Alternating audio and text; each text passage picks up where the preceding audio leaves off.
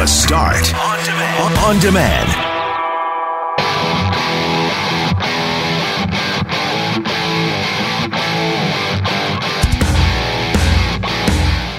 Hey, it's GMAC on behalf of Loren McNabb and a vacationing Brett McGarry. This is The Start on Demand. Thanks for downloading, sharing, and subscribing to the podcast delivered to you each and every day. The Start is on the air this week, a modified schedule, of course, as we come off of Terry Fox Day. Lots to talk about, of course, the United States, a deadly weekend, mass shootings, mass murders, terrorism, domestic terrorism, whichever you want to call it. There are lots of terminologies being thrown around. We go to Washington to get the latest on that, the changes, or maybe the changes that will not happen as a result of these tragedies.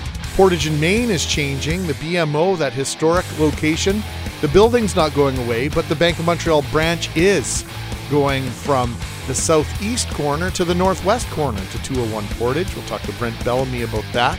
What happens to that space? What's the ideal use for a building that is so specifically built to be a bank hall? What is the future for that iconic Winnipeg building? We'll talk about the future of Winnipeg, the future of Manitoba in terms of inclusion. How do we make our neighbors, our friends, our new neighbors, our new friends feel more included in the celebrations that we hold so dear and near to our hearts? We will also speak with a gentleman who typically needs no introduction. David Phillips, senior climatologist with Environment and Climate Change Canada, joins us. If you think it's dry, you're right. We'll tell you how dry as we make our way through this edition of The Start on Demand. Let's get right down to business.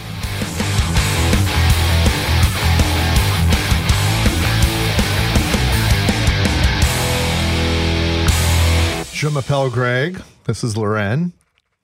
Trying to get cultured. It's difficult. Will a weekend of extreme and deadly gun violence lead to change in the United States? That's the question many are asking this morning after back-to-back mass shootings. So on Saturday in the Texas border town of El Paso, a shooter opened fire on a Walmart, killing 22 people.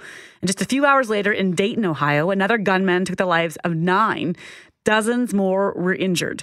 Now, police have confirmed in both those attacks, assault-style rifles were used, while the gunman in the Texas shooting is believed to have written a hate-filled anti-immigrant manifesto just before the attack. As Global's Reggie Cecchini explains, that had U.S. President Donald Trump calling for change, but not around gun reform. Like so many before him, President Trump stood solemnly before a camera to provide a shoulder for a nation in mourning. We are outraged and sickened by this monstrous evil. Stepping back from the hate-filled speech found in one alleged gunman's online essay. In one voice, our nation must condemn racism, bigotry, and white supremacy. But Democrats say the president's own rhetoric has fueled those flames. We are reaping right now what he has sown and what his supporters in Congress have sown. At the White House, Trump pointed the finger of blame away from ideology and towards mental health.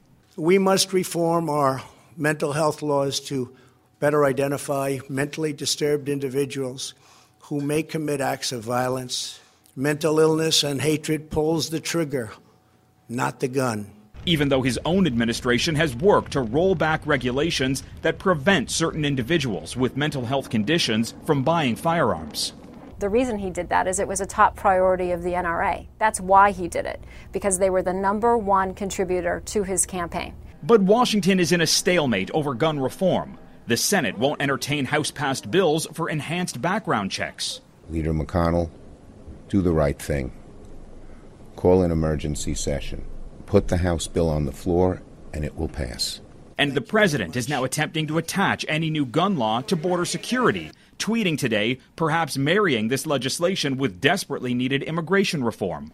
He needs to protect us from the hate crimes that basically he is inspiring through his rhetoric, and he needs to pass meaningful gun violence prevention measures. Blaming immigrants for this is simply based on a complete lie. Reggie Cecchini, Global News, Washington. Well, yesterday, Trump mistook Dayton, Ohio for Toledo, Ohio in his speech, and also word in the last 12 to 18 hours that the shooter in Ohio may have had some extreme leftist views and had posted in social media about that. So extremism, terrorism on both sides of the political spectrum, no matter how you slice it, this is a situation that needs attention. And I think we've said this before, but it feels as though this could be a tipping point. I don't know if it'll be a tipping point, though, for any gun reform. I don't think so. I think you might just see more talk about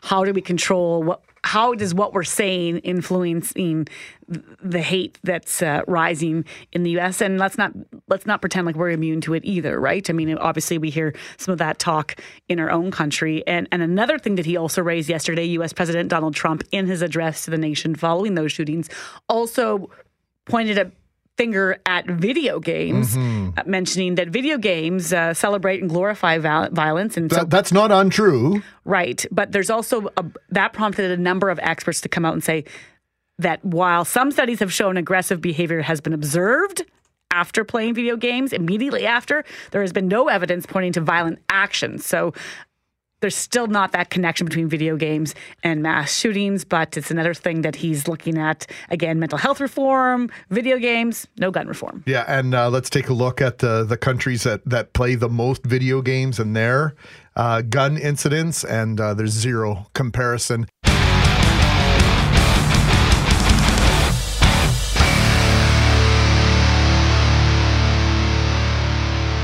Reggie Cecchini is in Washington, D.C. It's been quite the weekend in the United States. We'll start our hour there.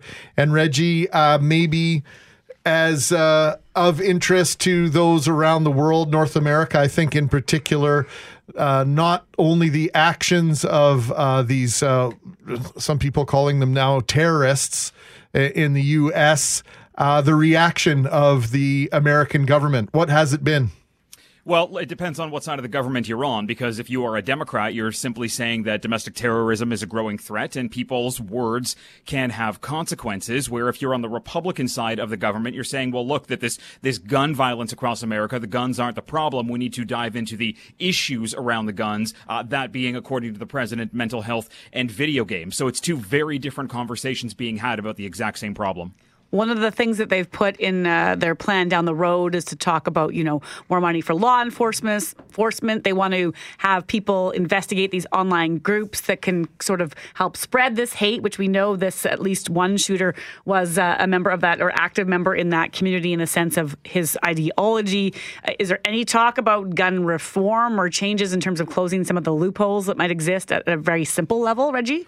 Well, look, there's two things about that. No, there is no talk of any kind of gun reform right now, especially in August when all senators and congresspeople are on a month-long recess, and it's nearly impossible to get anybody back into Washington in order to kind of change the conversation or at least spark up a new part of that conversation. But the first part of that, about that statement when you said that, we need to target these people that are online, the FBI has their hands tied when it comes to investigating these kinds of crimes, or at least these kinds of threats, because after 9/11, most of the personnel were directed towards looking at terrorism on a foreign level, and domestic terrorism laws haven't really caught up to it yet. There's a possible infringement on the First Amendment, which is the freedom of speech, and the FBI can't act on somebody saying something online. They have to wait until an overt act has been carried out, and that's been criminal. So the only way the FBI really can get involved is after a crime has been carried out. So there are laws that need to be changed inside the U.S. before anything can kind of go forward as to how we're able to actually stop these things before they start. I think when the Homeland Security part of the government was created back after 9/11, they didn't really think about threats from within, and now they're being forced to do so. El Paso and Dayton, Ohio are on the agenda for President Donald Trump in the next couple of days. There have been varying reports about how welcome he'll be in one of those communities in particular. Well, yeah. So look, he is going to both of those cities right now, and both mayors have said, look, we have a duty to be able to accept the president's request when he wants to come to the city. The problem is in somewhere like El Paso that the president's words and the president's Twitter feed have kind of put into a spotlight in a negative way. The people of the city are saying, look, we don't want the president to come here. This is an incident where this possible screed that was found online from the shooter likely had comments that were linked and directed to comments that the president has made in the past, and they say that his presence there is an unwelcomed presence because they're still in mourning and they're still trying to get over the fact that this happened, and it has a potential link back to what the president said. So he may be well received by the local officials who have to receive him there, but it's going to be a difficult moment for him to walk through that town with a number of faces staring at him saying that this all could have been prevented had you not used the words that you've been using for the last 4 years. Well, there's the suggestion that his condemnation of white supremacy is not matched by his record or the words that he's used in the past. I'm curious, Reggie, you've covered a lot of, unfortunately, mass shootings in the States over the last few years. And sadly, I think it's not a stretch to say that there'll be another one down the road that you'll be covering again in the weeks to come, which just seems to be the truth of the way these things go.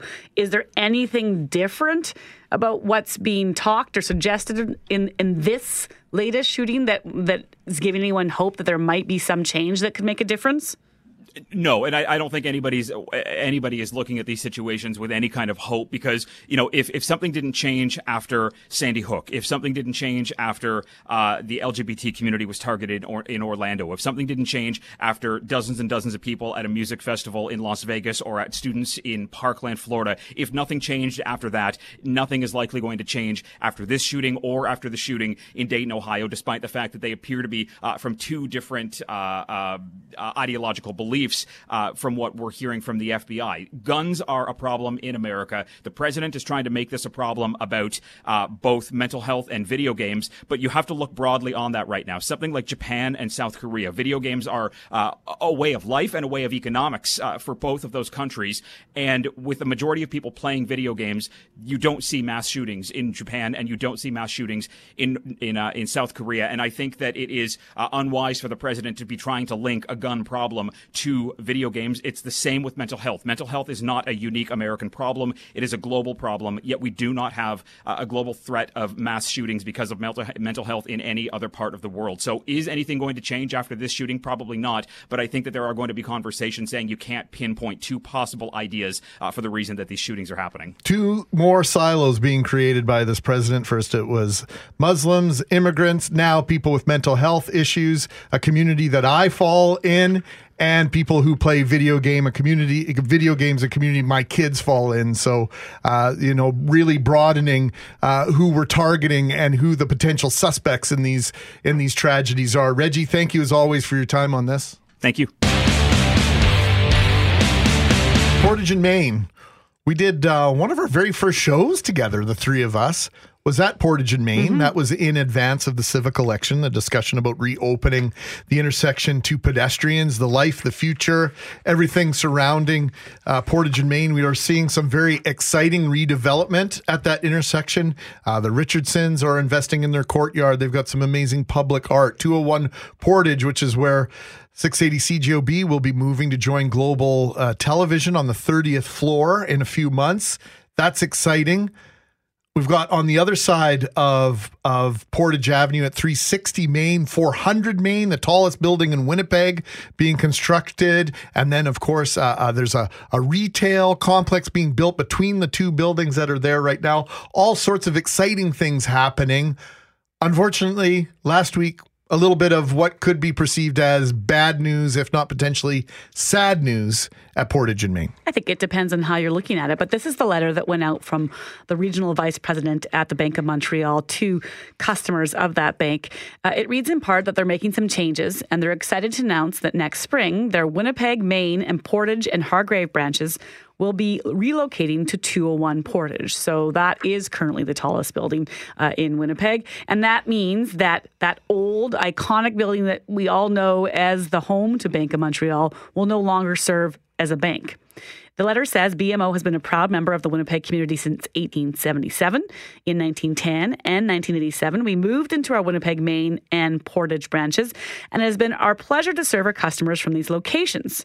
We also recognize the historical significance of the Winnipeg Main building, and they understand the building has become an icon in our vibrant community, and they're assuring the community that decisions about the building's future will be handled with the utmost care. Brent Bellamy joins us now. He's an architect. He's on the chair of the Centre Venture Board, along with he's a columnist, commentator on these sorts of things. Do those words from the Bank of Montreal, Brent, ease your uneasiness? I guess that's the simple way to put it about this news.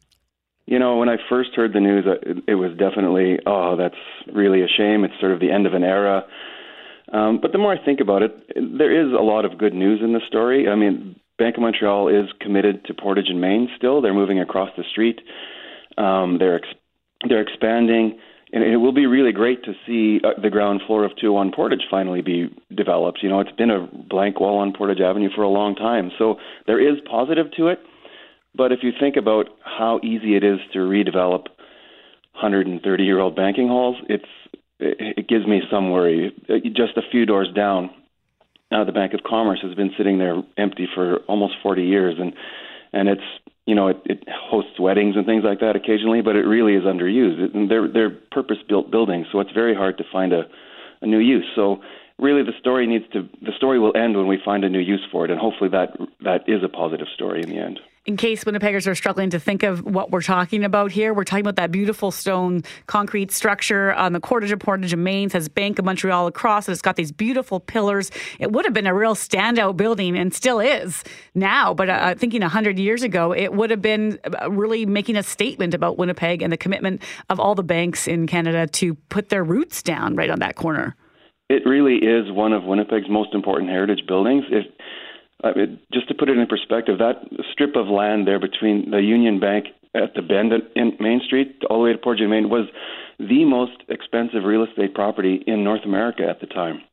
It was called Bankers Row, and it was lined with about 20 different banks all the way from that corner to Portage and Main. So it was really a phenomenal thing, and this was really the crowning piece. It was designed by a firm called McKim, Mead & White, who were really the most prominent architects in North America at the time. They were from New York City. They did a Penn Station, which was considered the most beautiful building in New York when it was built. They did the Manhattan Library. Greg, people of our vintage will remember the first scene of Ghostbusters where Bill Murray got shot the ghosts. That was in that building. A very prominent architect, and that site was so important that they actually had to bring that sort of scale of designer to the city to do their building.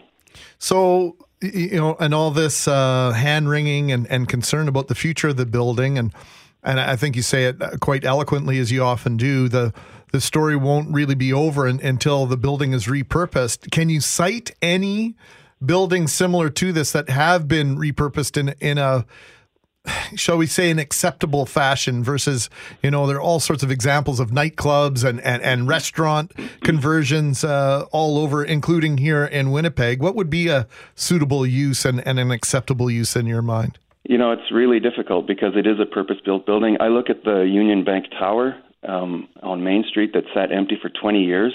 That was a similar banking hall. It's now a culinary school for the Red River College. So I think it will take that sort of kind of creativity to change the use of the building. It does have, I hate to say this, and I said it in the Free Press, and I'm not going to look at the comment section. I hate to say it, but the barriers at Portage and Main will make it more difficult to redevelop for that kind of use because it doesn't have pedestrian access. It's really an island in the downtown. It's severed from the rest of downtown by those walls. So it does have extra challenges that normal heritage buildings do on Main Street. In other cities, there's been sort of better redevelopments of those kind of buildings because they do have higher density and more traffic to them. But it will be a struggle for sure, but I hope we can find something great. Well, you talk about the idea that the barriers at Portage Main prevent its possible uses. It even prevents it right now from being. I remember taking a friend down there, and she wanted to get her picture in front of it because it is that iconic Winnipeg look, right? You're at Portage Main, and you can't really do that. You're either across the street or too close to it. And so that's perhaps part of a bigger conversation that we know we're going to revisit, Brent. But just for the clarity for our listeners, the building stays. It's got heritage status. The building doesn't go anywhere. It's just whether or not it stays empty. For sure. It's fully protected to the highest level. So, I've read a lot of people saying, it's going to be demolished, and they're worried about that. It won't be demolished. It's fully protected. It's just a matter of how long it will take to find a new use. And it's great to read that BMO is committed to finding a new use and working with the community. They're not just going to drop it on us and say, here you go.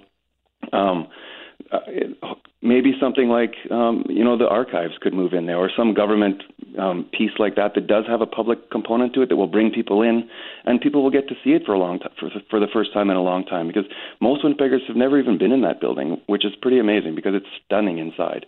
So hopefully a use can be found that actually brings people there and get to really appreciate what that building is. Yeah, and it's certainly underutilized right now. I can remember going there with my grandmother back in the day. That was her branch, and we would go downtown and there'd be 30 tellers or more. You go in there now and there's 3 or 4, and it's still a beautiful space, but you can feel how underwhelming and how underutilized the space is. The one building that I keep thinking about in Montreal, Brent, I'm going to guess that you've been to Crew Collective and Cafe, which is a former bank building in Old Montreal that's been brought back to life in an extraordinary fashion. It's really a beehive of activity, for entrepreneurs. I'm thinking that might be an avenue to pursue.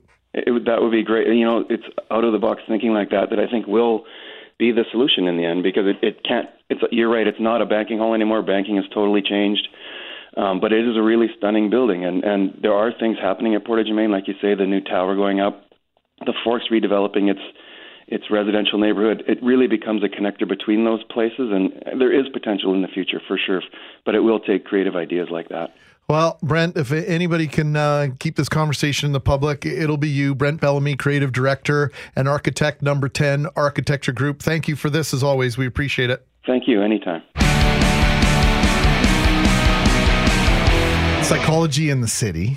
Greg Mackling, Loren McNabb, along with Dr. Abdulrehman and our friend Katie Curtis from the James Burns Leadership Institute.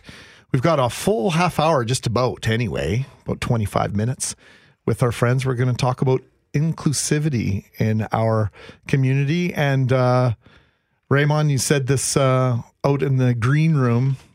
We've now been we're feeling the similar pain here. Yeah. Now that Donald Trump has he's already separated immigrants and Muslims as problems in American society. Yep. Now we've set up 2 more silos of people that we need to be fearful of. Yeah. In quotation marks, people who play video games, and then the silo I fit into, and that's people dealing with mental illness. Yeah. And that's all of us at some point in time in our lives. Well, right? isn't it? Yeah, right? It's like now all of us are at risk. So, how do we unpack all this climate of dissension, this climate of extremism, and now we're talking about domestic terrorism in the United States and the fear of traveling to the United States potentially because of gun violence? So much to unpack there, and I just, you're here. We have to talk about it for 90 seconds at least, if we can. Well, it's interesting. Our beliefs really govern our behaviors. Like what we think about the world, what we think about people around the world really has an impact on the way that we engage with them and how we feel about them. And when we are not relaying messages that are accurate, that are logical, that are based on science, that are based on basic fact, if we're spreading messages that are hateful and discriminatory, we are going to engage with behaviors that are going to lead to that. And that's, so yes, we are going to be talking about gun control, but we should also be talking about the messages that leaders offer society that help perpetuate these kinds of tragic events. We live in a time where you can go online and access all sorts of information and help debunk some of the myths that they get put out there, or the stereotypes or the perceptions of all sorts of different groups of people. And also because of online, you can go and find the voice that you want to hear from. You can go online and say, well, I think this way already. Now I just want to find other people who think like me, because that makes me feel better and stronger and smarter. And so this gift, which should be learning and getting better with our thoughts, sometimes it gets worse because we can go in and find that silo to live in. Well, we don't like to feel uncomfortable, right? I mean, let's talk about mental health. I mean, most of us don't like to feel uncomfortable. We don't like to feel anxious. So when we're challenged with a belief or a thought that goes against what we believe, that can be a really difficult and, uncomfortable thing. And so most people would prefer to avoid that. and they become complacent and accept what it is that they believe or what they think is right, as opposed to reevaluating what our beliefs are about what's appropriate, what's safe, what's not safe. And that's where I think psychology comes in, but I think that's where just good information comes in. It's about being included. It is, and I think that's exactly where we want to go today, in this idea of breaking down those silos and breaking down fences and barriers to understanding of one another, and of being able to share our stories of who we are freely and comfortably, and finding common ground as opposed to finding places where we are so different. Absolutely. And that's exactly so I'm going to move right into that. And that's exactly why what we're trying to do with Win Love is so incredibly important. In specific, this particular tip, the celebrate everything, because it puts us all on the same page. It allows us to see all of us as a part of a larger community. It allows us to see ourselves, all of us, as local, as a part of this community that has a stake and has, the right to this community. What do we mean by that? Let's bring in Jane. Katie. Where did I get Curtis. Jane from? I'm not sure. Hello. Is it from a Jane group? Did I just totally make that all up? James. See, this is my problem this morning, and I apologize. I'm James just getting Burns back. Leadership I'm Institute. just getting back from vacation, and so I'm just slower all around. You're in along with our friend here to talk about the idea of pushing forward a celebration of everything, and with that, perhaps allowing for holidays that would acknowledge more than just the traditional Christian holidays like Christmas and Easter. Let's talk about that. Sure. Yeah, that's right. I'm with the James Burns Leadership Institute. I'm with a group of students from across the entire province, from Red River, University of Manitoba, University of Winnipeg, and Brandon and beyond. And we were tasked with finding an organization to work with where we could lend ourselves and hopefully make Winnipeg a better place. They gave us a short timeline. They said, you have a few months, find someone who's doing good work and get on board with them. And that's what led us to the Win Love project. So how do we get that message out? How do we make people more comfortable with who we are? And I guess part of that question is, why is it always up to us on the, to be the proclaimers of, we want to build this bridge, as opposed to being welcoming as a broader community in the first place? Just got a text message here. Mm-hmm. This is an example of the kind of discussion, kind of the comments that you'll hear. If you don't fear Islam, you are either Muslim or uninformed. This is the type of discussion that you'll hear on a regular basis when we have discussions like the one we're having right now. Well, I invite that person for a conversation. Like I said, there's a great deal of misinformation out there. And my little boy is actually sitting out there right now who's actually a Muslim. And he's not a very scary guy, unless it's first thing in the morning, he hasn't had his breakfast. Well, you have that in common, or he has that in common with my children as well. So there you go. Well, there you go. And so there's a lot of misinformation out there, and fear is a very powerful thing. And that's the whole point of this initiative, is to start to educate and inform. And the way that we move this message and the science behind it is that we can't just rely on information alone. We do have to take action. So in order to shift our feelings, we need to shift our thinking. And that's where this information comes in. That's where our Win Love tip comes in. But the way we shift information is not just by having discussions, but by actually changing our behaviors. And that's why what we're asking people to do, and that's why we're asking the mayor is now acknowledge and celebrate. We'd like to actually take step 2 is to take this to the province and actually have the days off, right? To have these estat holidays. With an election coming, we're not sure if that's the best timing, but that's ultimately where we want to go. Because, the gentleman or the lady who texted in about Islam is not going to be able to shift their thinking unless they actually are able to join us. Come to the mosque, have a discussion with me, go to, temples, go to synagogue, go to talk to people who are different from you or who you perceive to be different from you. One of your points shift that information. You wrote in was that racism exists because we have faulty beliefs. So we're getting back to just the texture there with what they believe to be about a religion or a faith or a culture. And then that leads to poor behavior. So if you have these inclusion celebrations, it changes those behaviors. You're talking about even acknowledging holidays that we're not currently acknowledging. So give me an example of one, and then how would it work for you in the sense of how would we create time off, or is it just about time off for that person within their workplace, or actually a holiday for everyone? So let's review what's happening, and Katie, jump in at any point in time. if we look at the holidays we currently celebrate in our culture, they reflect the culture of a single group of people, okay? And we expect everybody to come on board with that. Now, we say we are a multicultural country. We say we are multicultural in diversity, and we're not. We might be multi-ethnic, but we are not multicultural. And this step is now to move us towards this thing where the holidays that we celebrate, the culture that we have reflects the diversity of who we're at. So, at Christmas time, there's like a feel in the air, right? Everybody celebrates Christmas. Everyone's excited. People who don't celebrate Christmas, I don't celebrate Christmas, and I kind of get caught up. I want to buy more stuff for some reason. I like the winter time for some reason around that time, but I don't celebrate Christmas. But I'm tied into that because I'm a part of this community. Well, what if we did that for every other holiday? What if, like, citywide, one of our ideas in this pledge is to have a set of lights up in the city year-round that change colors. And anytime there is an important holiday that belongs to a community in this city, they turn on. And then people are like, why is that light on? And they ask those questions. Well, it's because it's Vaisakhi, or it's Diwali, or it's because it's Eid, or because it's Rosh Hashanah. And then that sparks the discussion. And along with that, information and education. And then if we move to days off, can you imagine, like, all of us having that feeling? Like, earlier you guys were talking about, wanting another long weekend.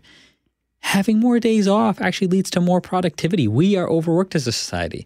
And maybe the holidays that we do have are not reflective of the diversity that we have. Maybe we need to review, like Labor Day, could we pull in a more timely and representative holiday? We could do that sort of stuff. So that's my ideas. Well, we went from a civic holiday this past Monday to 3 or 4 years ago, it becoming Terry Fox, and actually celebrating something, the accomplishments of one individual, but it also accomplishes another thing, and that's to highlight what Canadians have done in terms of cancer research, embracing this individual who's done so much. Katie, we're going to take a break right away, but when we start talking about celebrating other things, there are people who are going to push back and say, you're trying to take away my celebration. Why are you trying to take away Christmas from me? Yes, of course. The war on Christmas. I think Christmas won that war, and we can move on to different battles. Well, why don't we talk about that as we return? We'll take a pause. We'll update your weather forecast. And more Win Love, talking about inclusivity, talking about the things that, yes, make us different, celebrating those differences, but also finding common ground and maybe a level playing field in terms of how we celebrate and look at those things. It's Greg and Loren. Brett's back on Monday. It is The Start on 680 CJOB.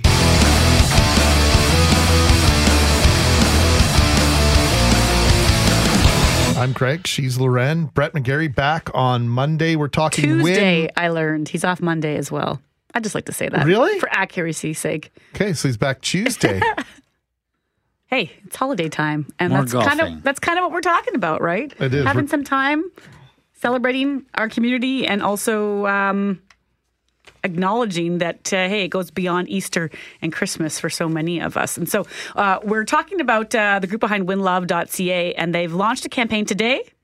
Yes, it was live today. Live today. And the idea is to encourage the mayor. You can go online at winlove.ca. You can click a little icon in the top right-hand corner to support a more inclusive Winnipeg. And that's basically a pledge. Walk me through it. It's to get people to support the idea of allowing all sorts of holidays celebrated by different faiths and cultures. That's right. To be acknowledged. Now, the interesting thing is that most of those holidays will fall like under smaller, like larger umbrellas. So it's not like we're adding 1,000 different holidays. It might be like 5 or 6. But having a public acknowledgement of them, at the same level that we would the holidays that we're used to celebrating, like Christmas and Easter. Before we get to actually, I think, a stage where we're actually going to see a government say, yes, you can have these days off for all these different things. You've got some tips about asking your colleagues and friends what holidays they celebrate and then making space for those. And so, Kate, you were talking beforehand about the pushback that you might get from people saying, like, look, I don't want to lose my holiday by giving you your holiday, but that's not what this is about. No, not at all.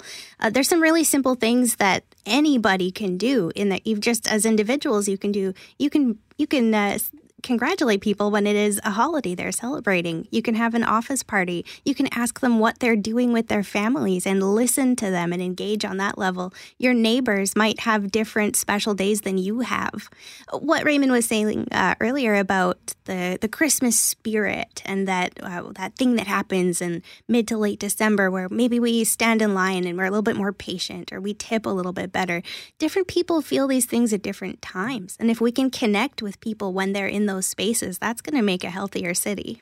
That's Katie Curtis with James Burns Leadership Institute, Dr. Abdulrehman with psychology in the city, Win Love movement, and so much more. This whole idea of my celebration doesn't have to be at the expense of yours and the other way around. I'm just thinking about how many office places have Donut Day on Friday. How many office places have a birthday celebration, either when it's actually someone's birthday or once a month they celebrate everyone's birthday with cake or something? Couldn't we do something like that in our office space? Like, this is the holiday of the month or something similar. Just take one step to acknowledge something that maybe you haven't acknowledged to this point. Absolutely.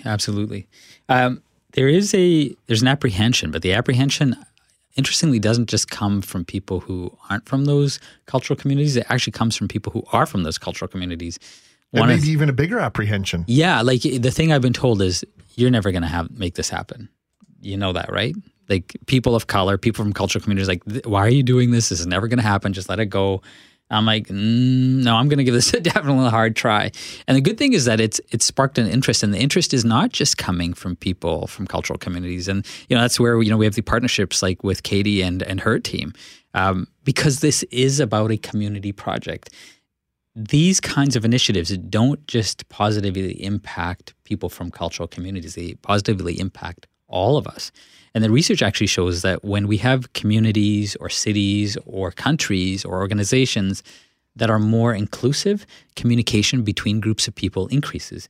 And what they find is that is actually very positive for the for the economy. So the overall economy of countries and organizations just increases significantly. Productivity and teams increases tenfold when communities and teams are more inclusive. So why wouldn't we want to be doing this citywide? So the goal is to get the mayor and the province on board eventually. The mayor first, and then maybe that starts with just the celebrations.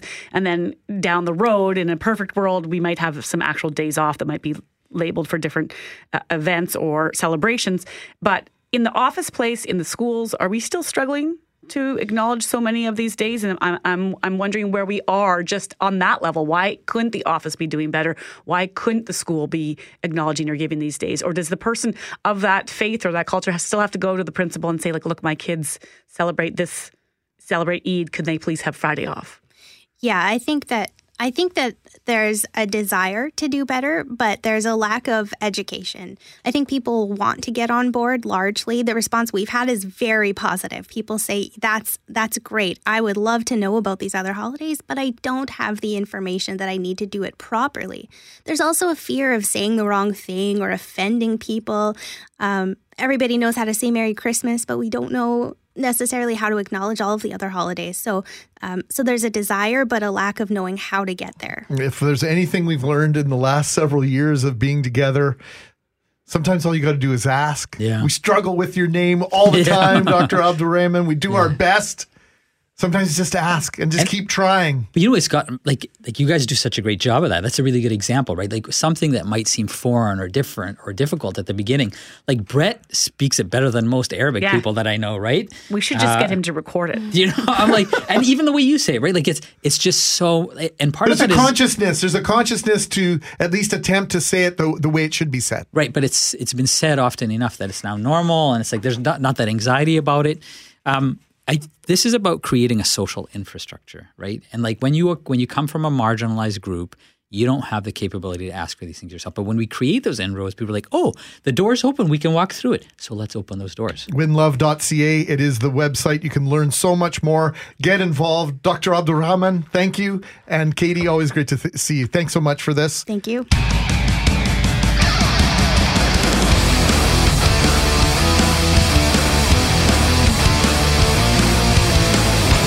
What's wrong, Loren? Oh, Are you all tangled there?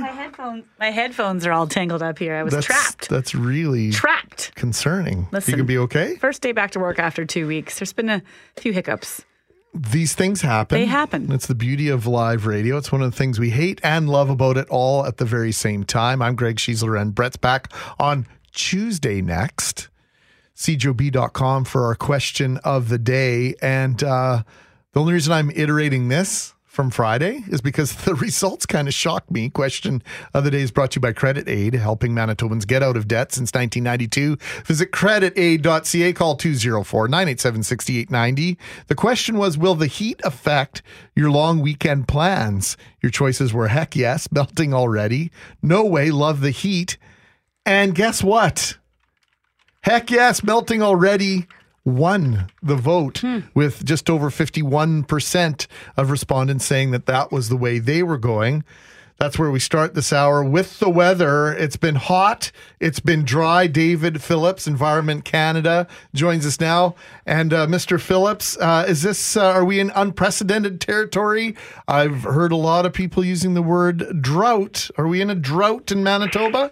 Well, Greg, you'd have to think so. It depends on how far back you look. We got sort of all the buzz there at the beginning of the month was the January to June on record that we'd seen in parts of Manitoba, particularly in Winnipeg. My gosh, it was just it was really drought-like. And then all of a sudden, nature woke up and gave you almost as much rain in 2 weeks as you got in 6 months. Over 100 millimeters of rain in parts of the city, and of course, with that summer kind of showers, it could be more in your front yard than your backyard. But that certainly pleased farmers and that. And then all of a sudden, the faucet was turned off because in the last 3 weeks, it has absolutely been bone dry in the southern part of the province. Not so much in the northern part, but you've had like a thimbleful of rain in Winnipeg in 3 weeks. I counted up the drops. It was like 2.3 millimeters. Come on, you normally would see 55, so that's about 4% of what you got. But the other thing that makes it kind of tough, guys, is that you've had some pretty warm days also. 4 days in a row with temperatures at or above 32 degrees. And in that 3 weeks, I think that the vast majority of them have been well above normal. So the atmosphere is just sucking all the moisture out, and there's not much moisture to give. So it clearly is feeling dry-like, and thank goodness you had that 2 weeks of monsoonal rains, because otherwise it would be clearly crispy. It'd be like walking on Rice Krispies, crackle, snap, and pop. It would be pretty tough. Well, the grass is pretty hard to walk on these days if you're not watering it, which most aren't, just because you'd have to go nonstop. The plants are having a harder time. I've heard some farmers talking over the weekend that, that the crops are good, but boy, it's dry, so everything's maturing a lot earlier than expected. I just want you to revisit those numbers you mentioned. 2.3 millimeters of precipitation has fallen, but normally by this time we would have, is this an August number? Well, this is what when I looked at from the Lauren from the middle of July, say July the 16th to August the 5th, that 3 week period, expect in Winnipeg to have about 55 millimeters of rain. Well, you've had 2.3. It evaporated before it hit the ground. And so that's like about 4%. Now, it wasn't that way in the North. Thompson, for example, had in that same 3 weeks about 60 millimeters of rain. And also the Churchill was also up there. But so what we've seen is the systems have actually just been avoiding Winnipeg. There's been a ridge hanging over the southern part of the province. All the active weather has been going north of you. And anytime there's been some kind of, you think you're going to get some rain, it just is short-lived, just a little bit, and as they say, it's just enough to keep the dust down, and that's about it. And I know for farmers, I don't know how they're reacting, because, they clearly, when they're into the harvest, they don't want rain. They don't want their tractors mired in muck. And so in one hand, they kind of want the rain, maybe the crops that are still growing, that would be good, but they also want it to be dry, because they don't want that to be an issue in terms of stopping the harvest once it gets going. And they probably feel good in the fact that, well, they could, because of the early harvest, they could certainly get it going before that risk of frost comes in September. So I think they're probably of mixed opinions right now. I wanted to ask about the leaves that I saw scattered across my yard, and Greg said he was golfing this weekend, and we saw brown leaves, and I wanted to blame the dry, and that maybe my trees are struggling without water. But is there any hint out there of an early, I don't want people screaming at the radio right now, but of an early fall, early winter? Because this made me really pause yesterday when I saw all these leaves on the ground.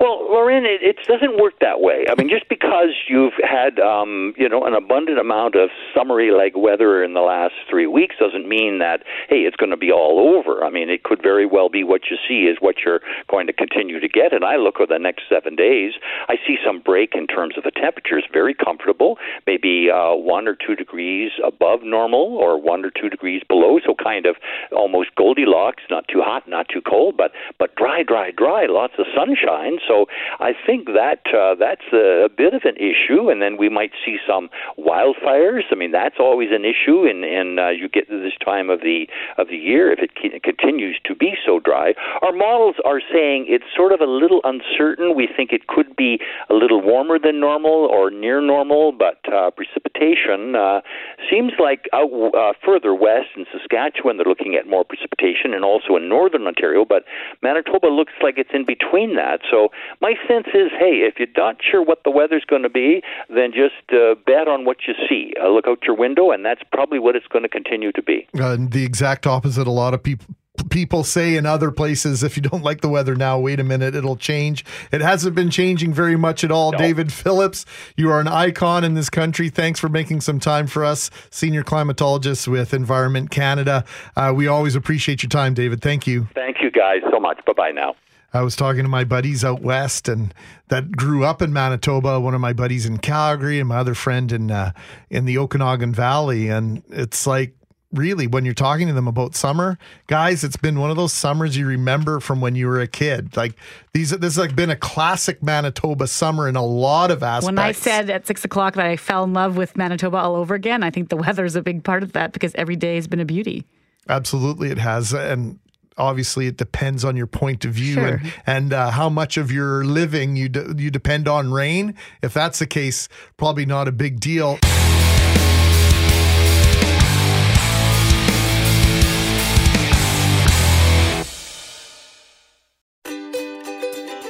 Hey, thanks for listening to the Start Podcast. We are available on Apple Podcast, Google Podcast, wherever you find your favorite podcasts. Subscribe now and never miss an episode. And if you like what you hear, rate the show, tell us what you think, and hey, even tell a friend about the podcast.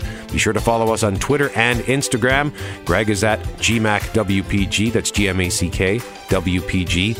I am at Brett McGarry, BRETTMEGARRY.